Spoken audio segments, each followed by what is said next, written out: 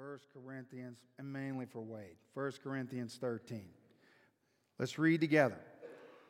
One of the most famous passages in all the Scripture.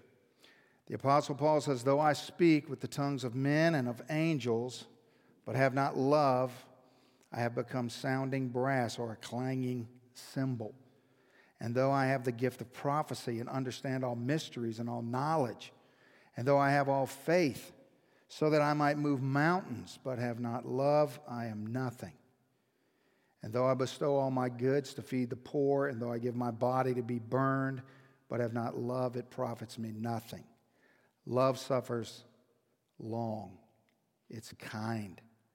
Love does not envy. Love does not parade itself, is not puffed up, does not behave rudely, does not seek its own, is not provoked, thinks no evil, does not rejoice in iniquity, but rejoices in truth, bears all things, believes all things, hopes all things, and endures all things."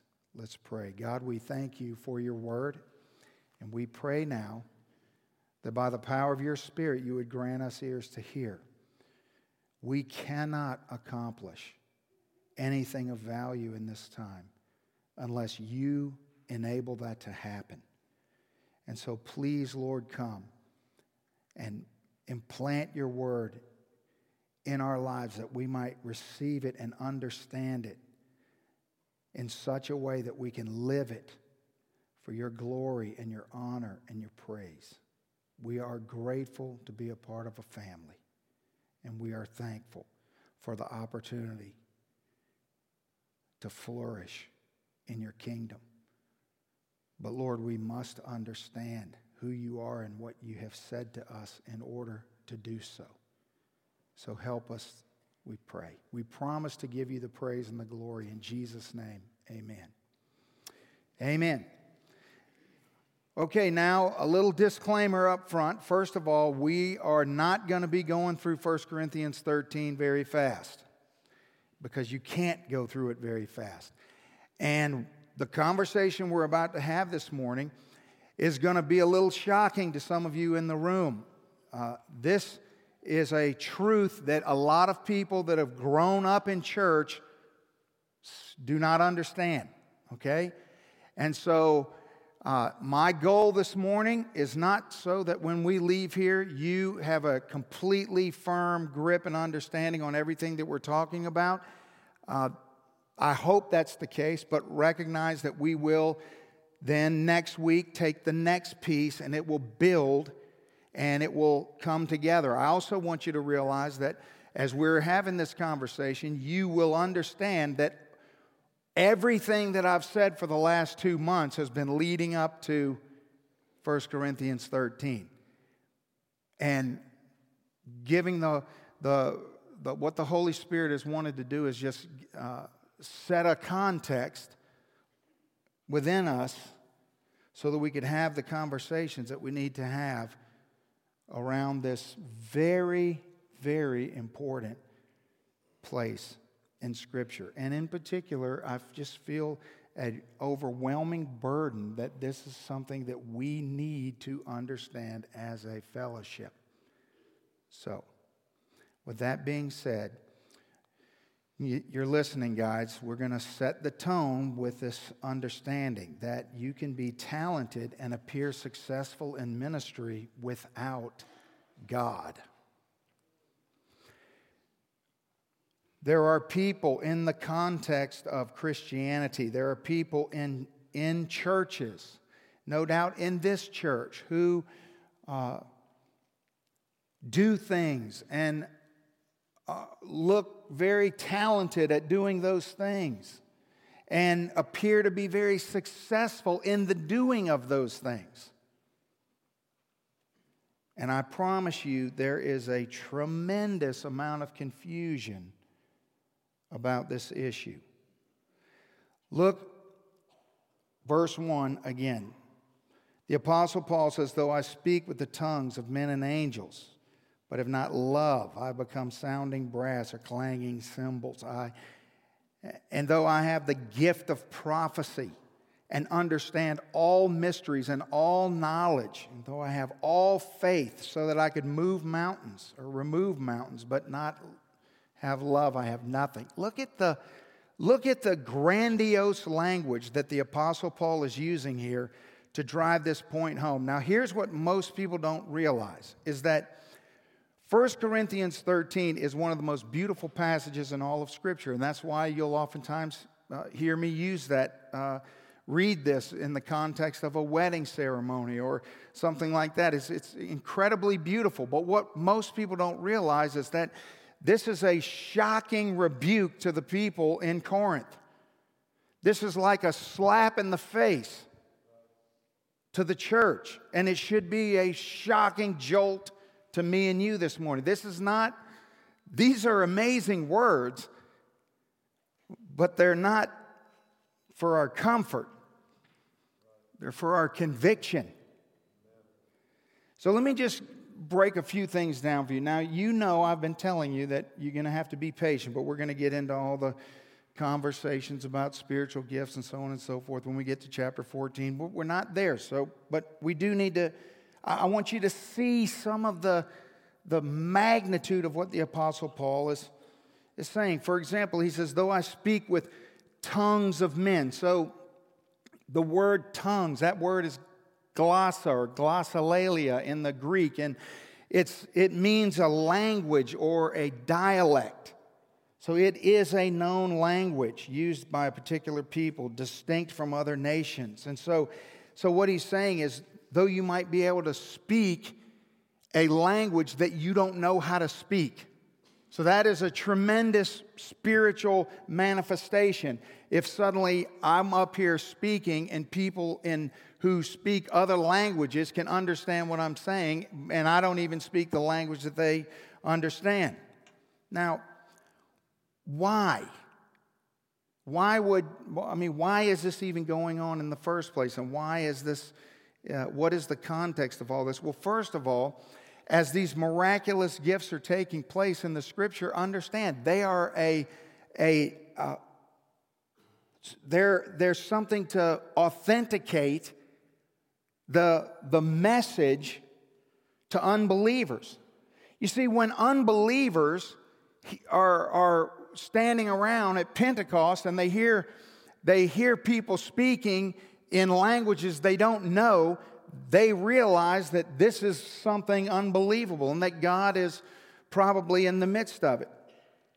But more than that, I think, the other reason would be so that each member of the church, no matter what their background, no matter where they come from, would know that they received the same Spirit, because if you read 1 Corinthians, especially starting in 12 and come all the way through 14, the amount of times Paul says same Spirit is shocking, because it's very important to God that everybody in the kingdom of God understand that they've received the same Spirit in the same way and that we are all equal in God's eyes. Very important. So this is the reason behind this. So what I want you to realize this morning is I want you to realize what a gift from God that He would go to such lengths to make sure that everybody understood clearly and that we'd all receive the same Spirit. And there's not, varsity and junior varsity in the kingdom of God or in the family of God. It doesn't work like that. Remember last week I started talking about how the problem in the church in Corinth is that there was gift envy. Well, of course there's gift envy. If there's human beings involved in something, we're going to turn anything into a competition. We're going to pervert it, twist it around, start competing with each other. And so of course there is. So when he says tongues of men or angels, you're thinking, now what is angel language? What is that? Well, that isn't something. There's absolutely nowhere in the Bible where it speaks about the language of angels. But what is Paul talking about? What you see here is how far gift envy has gone. So they're so consumed with trying to be more gifted than other people things have gotten so wacky and out of hand that some people are claiming to be able to speak the language of angels. Remember a few weeks ago in our text, Paul said that you can't say that Jesus is accursed and be in the Spirit. In other words, so when you read that, you go, who would do that? It's just trying to get us to see how jacked up this church is. People were doing that. There was crazy things going on. And look at verse 3. And though I bestow all my goods to feed the poor. Wouldn't that be a good thing? Wouldn't it be good if somebody was giving all their stuff away or was so generous, so sacrificial that their life was, they were suffering because of their giving? Well, maybe, but maybe not. You see, the point Paul is making here is that giving for gain equals a goose egg. Zippo. Nada. It profits me nothing. The sheer act of generosity in and of itself is of zero profit. You're going to have to think with me this morning because you're going to get tangled. Zero profit. Matthew chapter 6. Beware of practicing your righteousness before other people in order to be seen by them. For then you will have no reward from your Father who is in heaven. Thus, when you give to the needy, sound no trumpet before you, as the hypocrites do in the synagogue and in the streets, so that they may be praised by others. You see, what Paul's driving at is he's using this grandiose language to show these great acts. I mean, people who have all knowledge and all wisdom. They're prophesying, they're speaking truth into people's lives with all knowledge and all wisdom. Zero.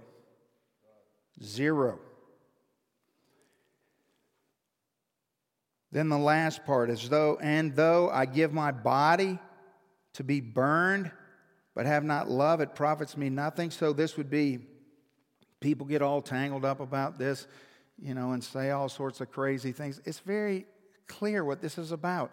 This is about martyrdom. Who would give their body to be burned? What well,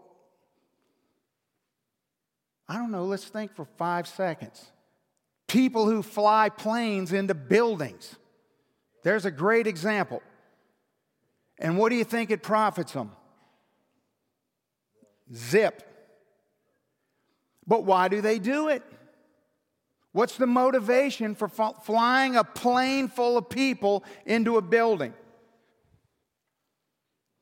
Because they believe a man-made doctrine written in the Quran that tells them if they do that, they will receive a reward. They're doing that for selfish gain. And what is the reward? 72 virgins waiting for you in paradise. So some of you should be asking this question. No wonder there's not very many female suicide bombers.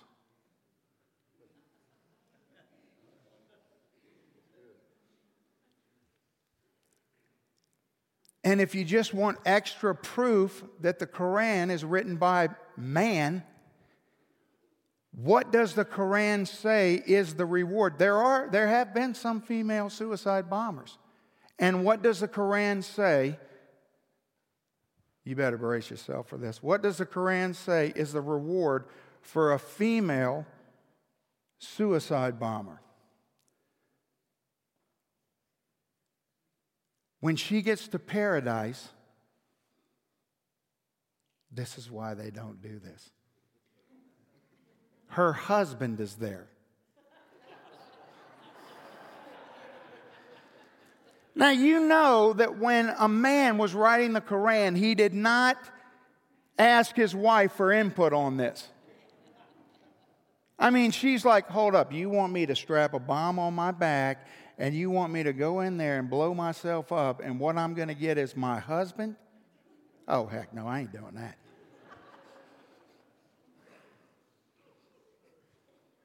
I mean, I was thinking, like when you get to paradise, dishes never get dirty, laundry never needs doing. Maybe your husband comes back as your servant, then we'd be in trouble. But that's not how that goes. So anyway, I get sidetracked. But so this is the heart of what these first few verses of 1 Corinthians 13 are telling us. That the heart of service is just as important as the act of service. Now, oftentimes, what I say is that the heart of service is more important than the act of service, and oftentimes it is, but it's really not fair to say that in this context, because sometimes God uses the act of service. But when it comes to the person doing the service, it is 100% more important, the heart behind it, than the act you're doing. Now, why? Well, it's simple. You see, what Paul's driving at here is that if love doesn't inform our actions, then it is all for nothing. It's for nothing. And this is a tricky thing to really understand. I mean, I was probably 10 years into ministry, thereabouts, before I fully understood what I'm going to teach you this morning. And it was a process, and it was a very sort of soul-shaping and flesh-shattering realization. You see, in the kingdom of God, it's not all about the talent and the things that we can do and produce with our hand, as much as it is about the contents and the motivations of our heart.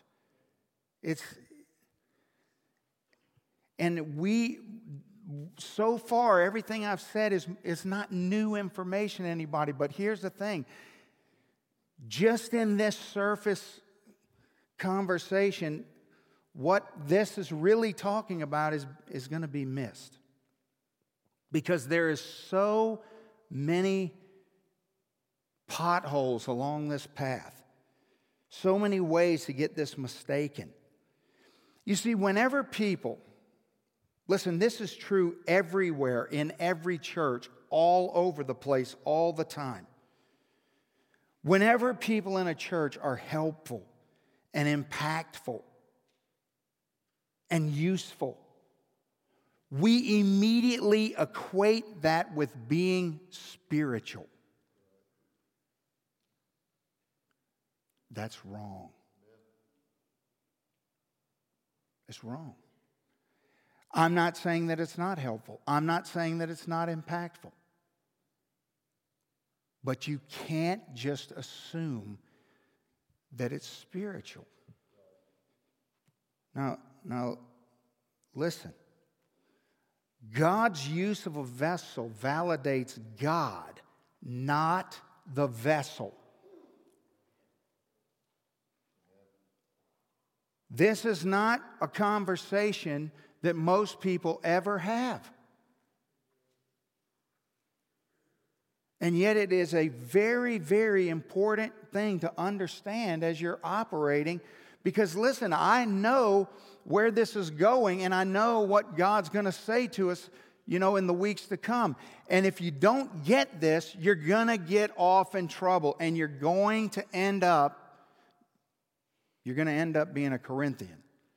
You're going to end up doing the exact thing, making the exact mistake that we're trying to avoid. See, you can't mistake the operation of gifts for grace. You can't do that. You just can't do it. Now, you can write down somewhere on your handout Galatians chapter 5, verses 22 and 23. That's where you're going to find the fruit of the Spirit. Now, that passage, that whole passage about the Spirit and the flesh are contrary to one another, and it lists out what the evidences of the Spirit are. Love is always first, then joy, peace, patience, kindness, goodness, faithfulness, gentleness, self-control. And what the Bible does is tells us what the fruits of the flesh are. And then it says that although these are contrary, when a person operates in the power of the Spirit, the flesh cannot operate. It cannot operate. But you can operate in spiritual giftedness and the flesh run rampant. This is what you got to understand.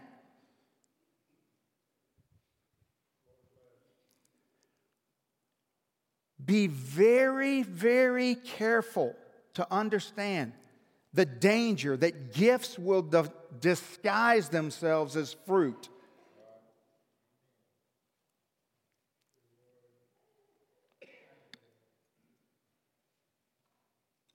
So when you're reading passages of Scripture, I'm going to show you some, but it's all over the New Testament.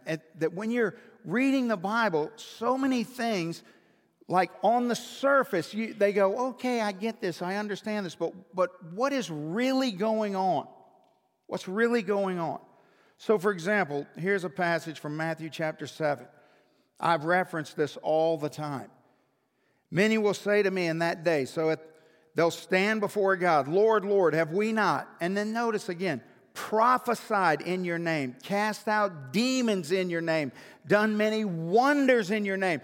They're doing miraculous works in God's name. They're not going around promoting Satanism. They're doing this in the name of God. And Jesus said, I will declare to them, I never knew you. Depart from me, you who practice lawlessness. This is the operation of spiritual giftedness. These are gifts. These are in the name of God.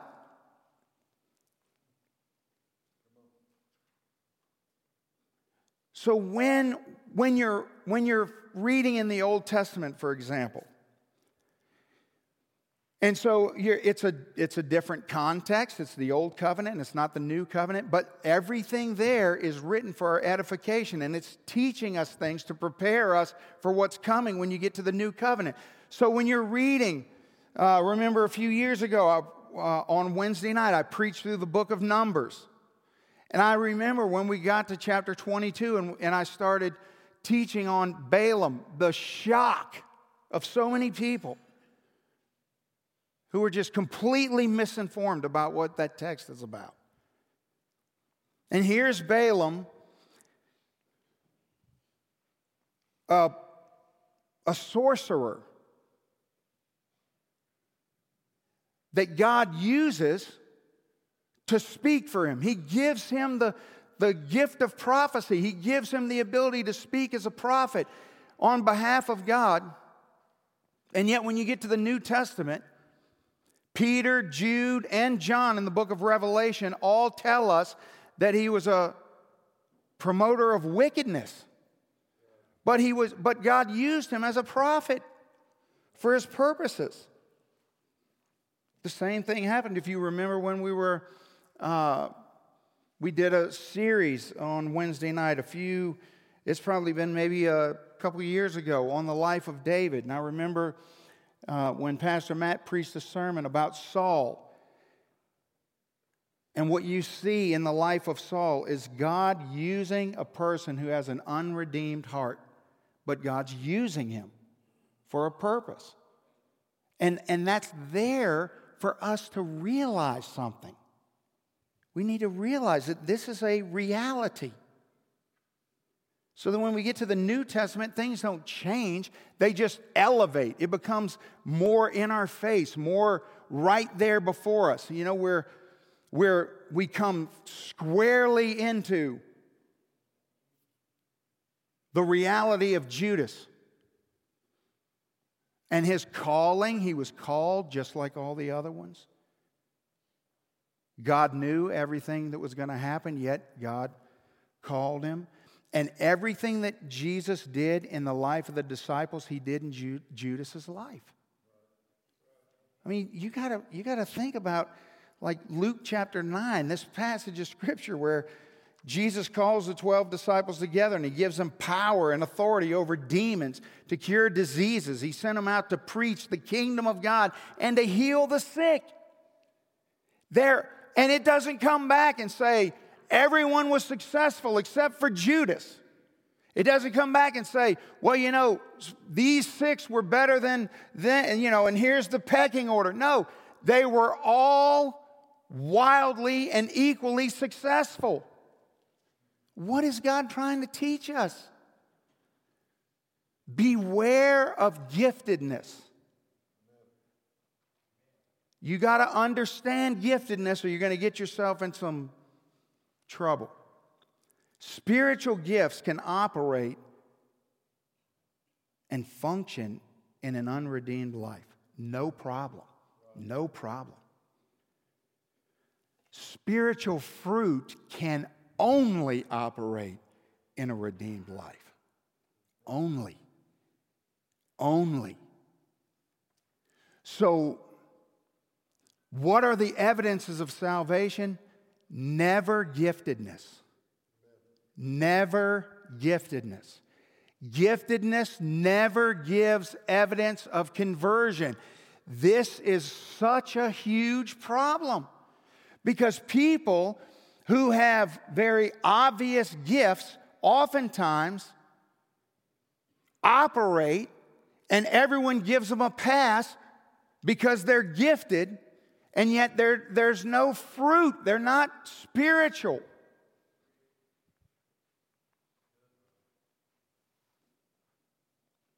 Listen, do you know why this is? Because there has to be a good reason for this, right? Why would God make it this way? Why doesn't God just make gifts operate like fruit? Wouldn't that be easy? Well, sure, that would be easy. That would be horrible. It would be easy, but it would be horrible. Your life would be miserable. This world would be miserable. We would have a really hard time, if that were the case, singing songs to God of gratitude for His grace and His mercy and His... because the world in which we live in would be so void of almost anything enjoyable at all. Think about it. What if God only gave gifts to Christians?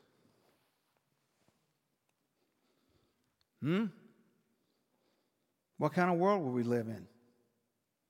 What kind of world would this be if it was impossible for an unbeliever to be a loving parent or a faithful spouse? You see, we live in a world where God has richly gifted His blessings across all of humanity for our good and a blessing. You know, there's a lot of people who aren't Christians who bless us and edify our lives. What if only Christians had the gift to be artistic? What if only Christians had the gift to be musical? What if only Christians had the gift to be creative? What if only, you see what I'm saying? What world would we live in? And what would it tell us about God? You see, God gives His gifts to the world. And He allows believers, and listen, When I watch sports on TV, what am I watching? Giftedness.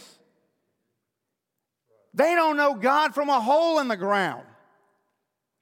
But He's the one that gave them the ability to do what they're doing, that we're enjoying. Don't you see that?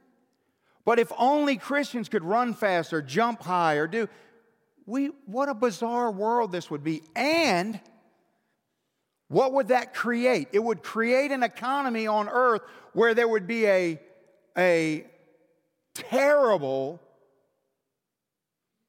funnel of people who would just be pressed to only want God for what they would receive. We already have a huge problem with that now, right? But what if only Christians were gifted? How long do you think it would take the rest of the world to figure out, hold on a second, I need to go to church? You see?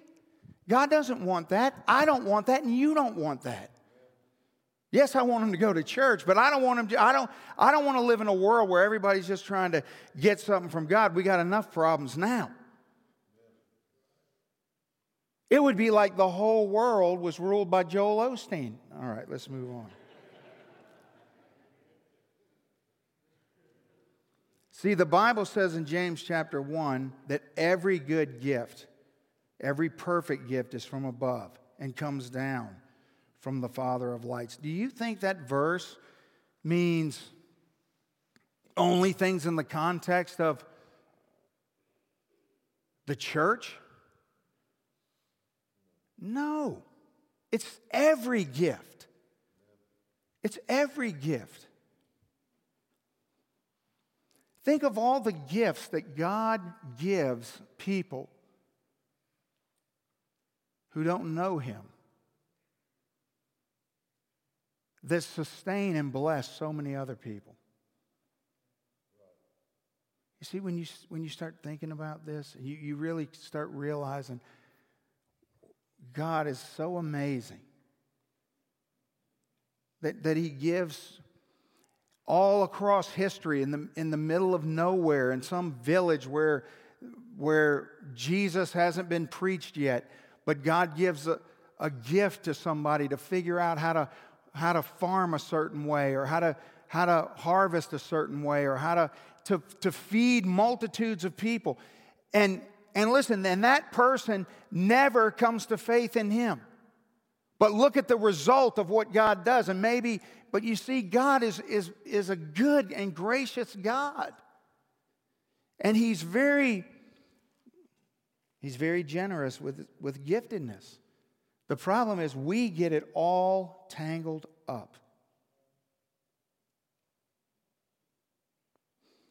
You see, there is nothing in this world that's truly good that didn't come from above. And there's a lot of things that don't happen in here amongst just us in this world that are really good.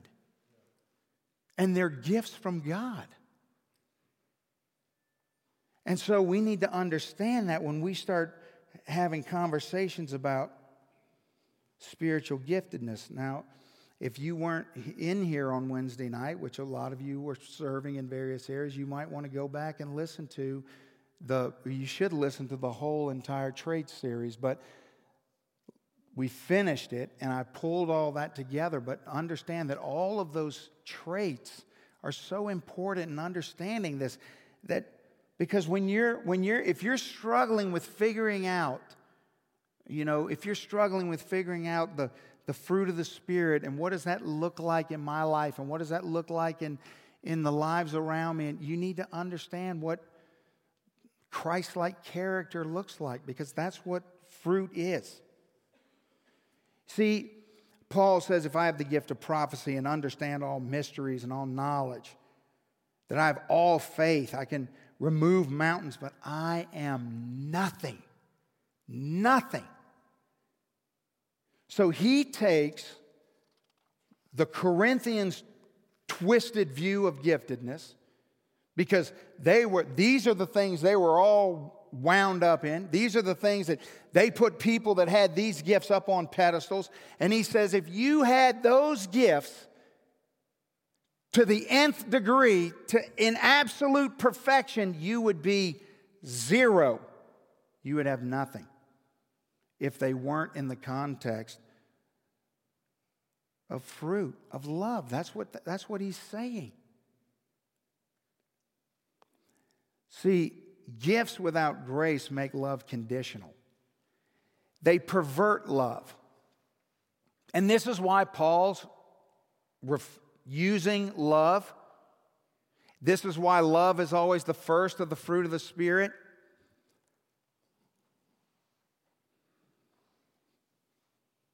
See, we know that a conditional love can never save.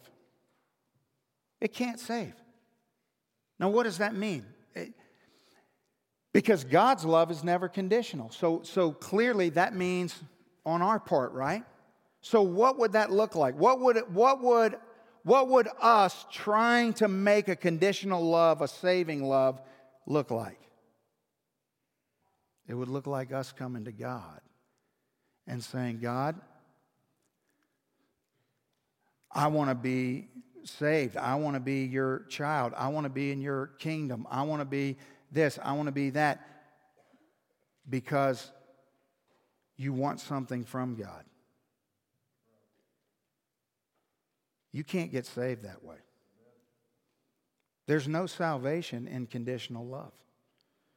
The only way a person can be born again is when they repent of their sin and they come to God wanting God. That's the only way you can be saved. Which is why there's so many Christian people in Christian churches who are in for a great shock when they stand before God. This is why the gate is so narrow. Because think of all the people who come to God on a conditional basis. Maybe even subconsciously coming to God, but if God would do this, if God would ever allow this to happen, or if God would do that, I couldn't follow a God like that. Well, you're out. You don't get to determine who God is. You don't get to put parameters on what God does. That's not our place. You either come to God for God or you are apart from Him. That's the only way it can be. You cannot have conditional love. It won't save. So here we are, we're gifted.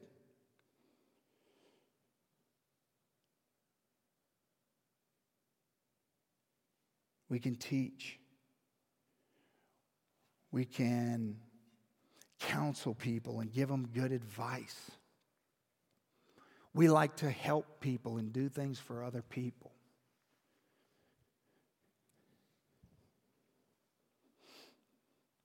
But 30 years is a long time. It's a long time to be in one place, in one church. You see a lot of things. I've seen a lot of gifted people. But you know what? Their feelings are always hurt. They're doing things. They're a gifted teacher. Everybody in there who goes to their thing or comes to their class, is like, oh, they're such a good, but their feelings are always hurt. They help people. They're always serving other people.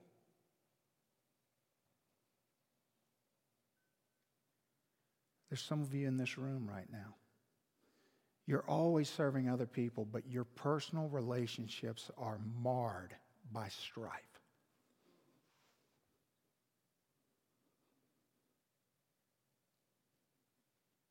And I even hear people say, oh, they're such a blessing. What an amazing Christian person they are.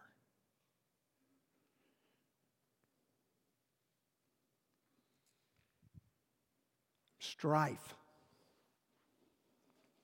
always worried about what other people are doing.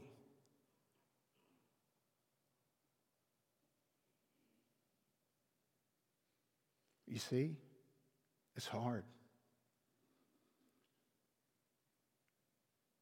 Evidence of gifts, lack of the Spirit. The question is, before you ever start embarking on your giftedness or getting whatever you're using now, the question is not what are you doing, who are you impacting? The question is, are you a joyful person? Are you?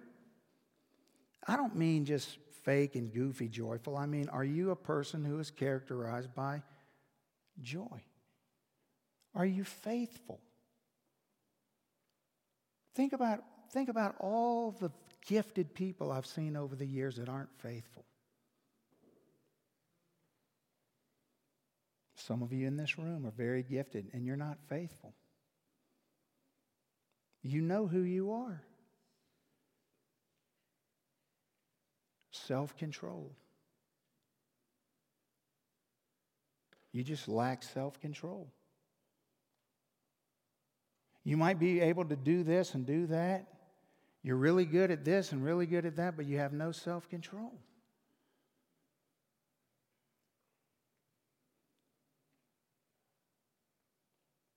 What is your motivation for using your gifts? Remember, when we embarked on this conversation, we talked in depth about how the Bible is crystal clear. All spiritual gifts are for the edification of others. So why are you using your gifts? And the more gifted you are at something, the more dangerous it can become. Because the more you then receive for that gift, the more the temptation is to start using the gift for what it does for you.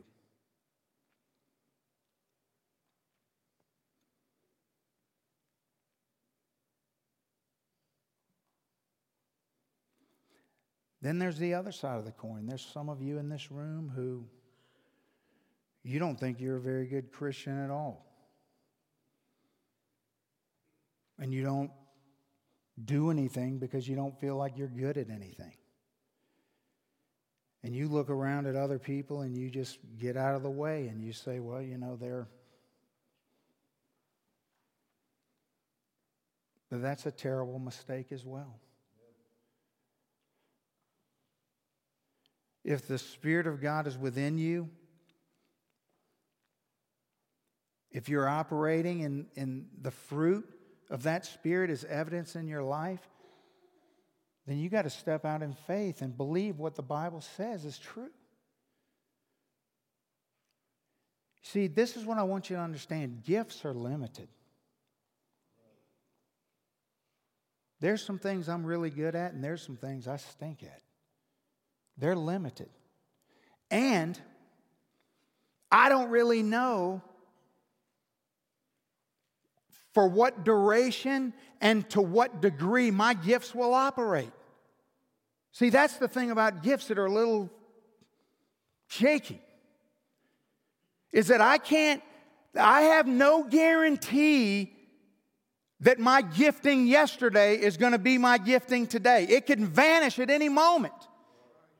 Gifting is limited. Fruit is unlimited. It's unlimited.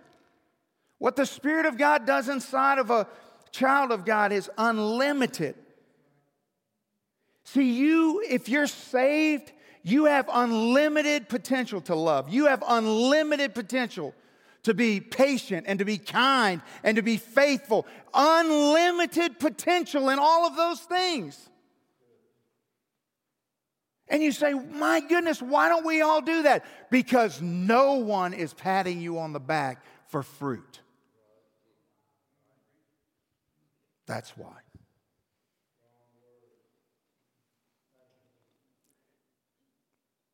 Think about Jesus. He shows up on the scene and he's doing miracles, and every time he speaks, people are amazed by what he says, and crowds are swarming around him.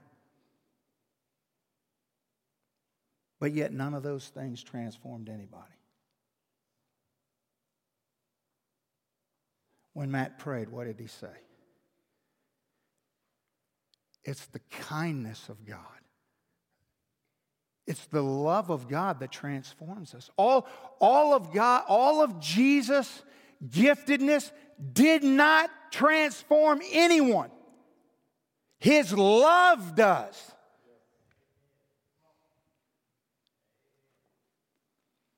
You see, it's his character. It's the fruit of the Spirit evidenced in him. That's what transforms people. That's why the Bible says in 1 John that God is love. Do you know, think about it. We just go, yeah, God is love. Hey, listen, the Bible doesn't say God is miraculous. God's a great speaker. God can raise the dead. It doesn't say that. You know what it says? God is what? He's love, because that's what transforms. He can do all these other things, but that's not the main thing. So that's why the Bible comes along and says these very common words that we don't get the gravity of. Paul says, I'm persuaded that neither death nor life, or angels or powers or principalities, or things present or things to come, or height or depth, nor any created thing shall be able to separate us from the love of God. Not from the power of God, not of the gifts of God, not of the abilities of God. The one thing you never want to be separated from is the love of God.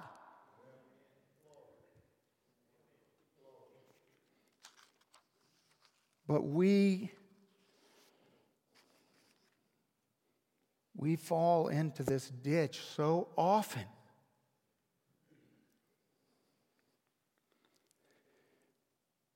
Jesus came to this earth not to show us how powerful he is, not to exhibit all the things he could do. It's not why he came. He left heaven and came here because he loves us. Love motivated him. And what devastates him?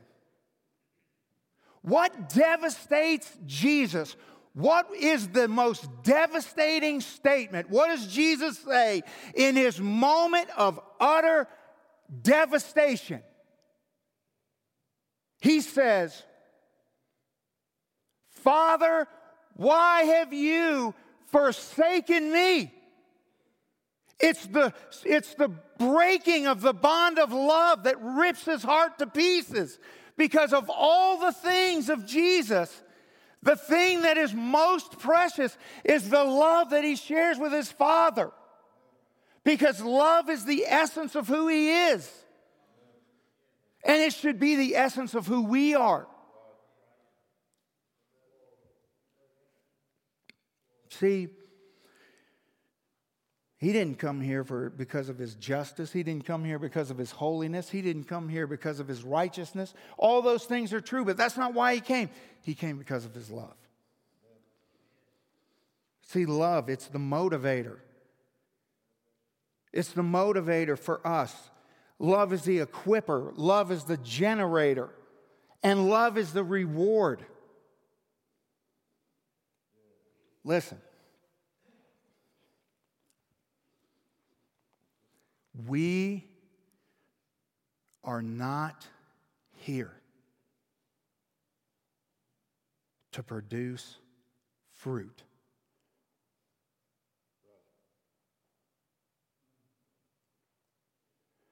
We are here to produce good fruit. The Bible makes it clear there are trees that produce fruit, but it's bad fruit. The Holy Spirit's saying to this room this morning, not are you producing fruit? What kind of fruit are you producing?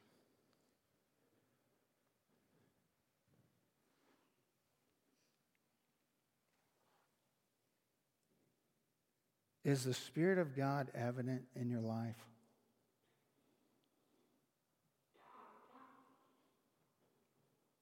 Love, peace, joy, kindness, patience, long-suffering. Are these the things that mark who you are?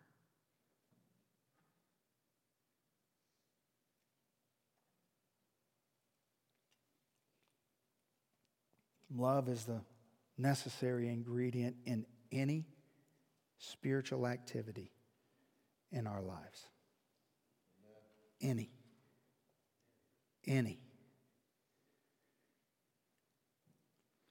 You see, it's not, am I producing fruit? Is the fruit that I'm producing nourishing? Is it coming out of a life that's nourished by the Spirit of God?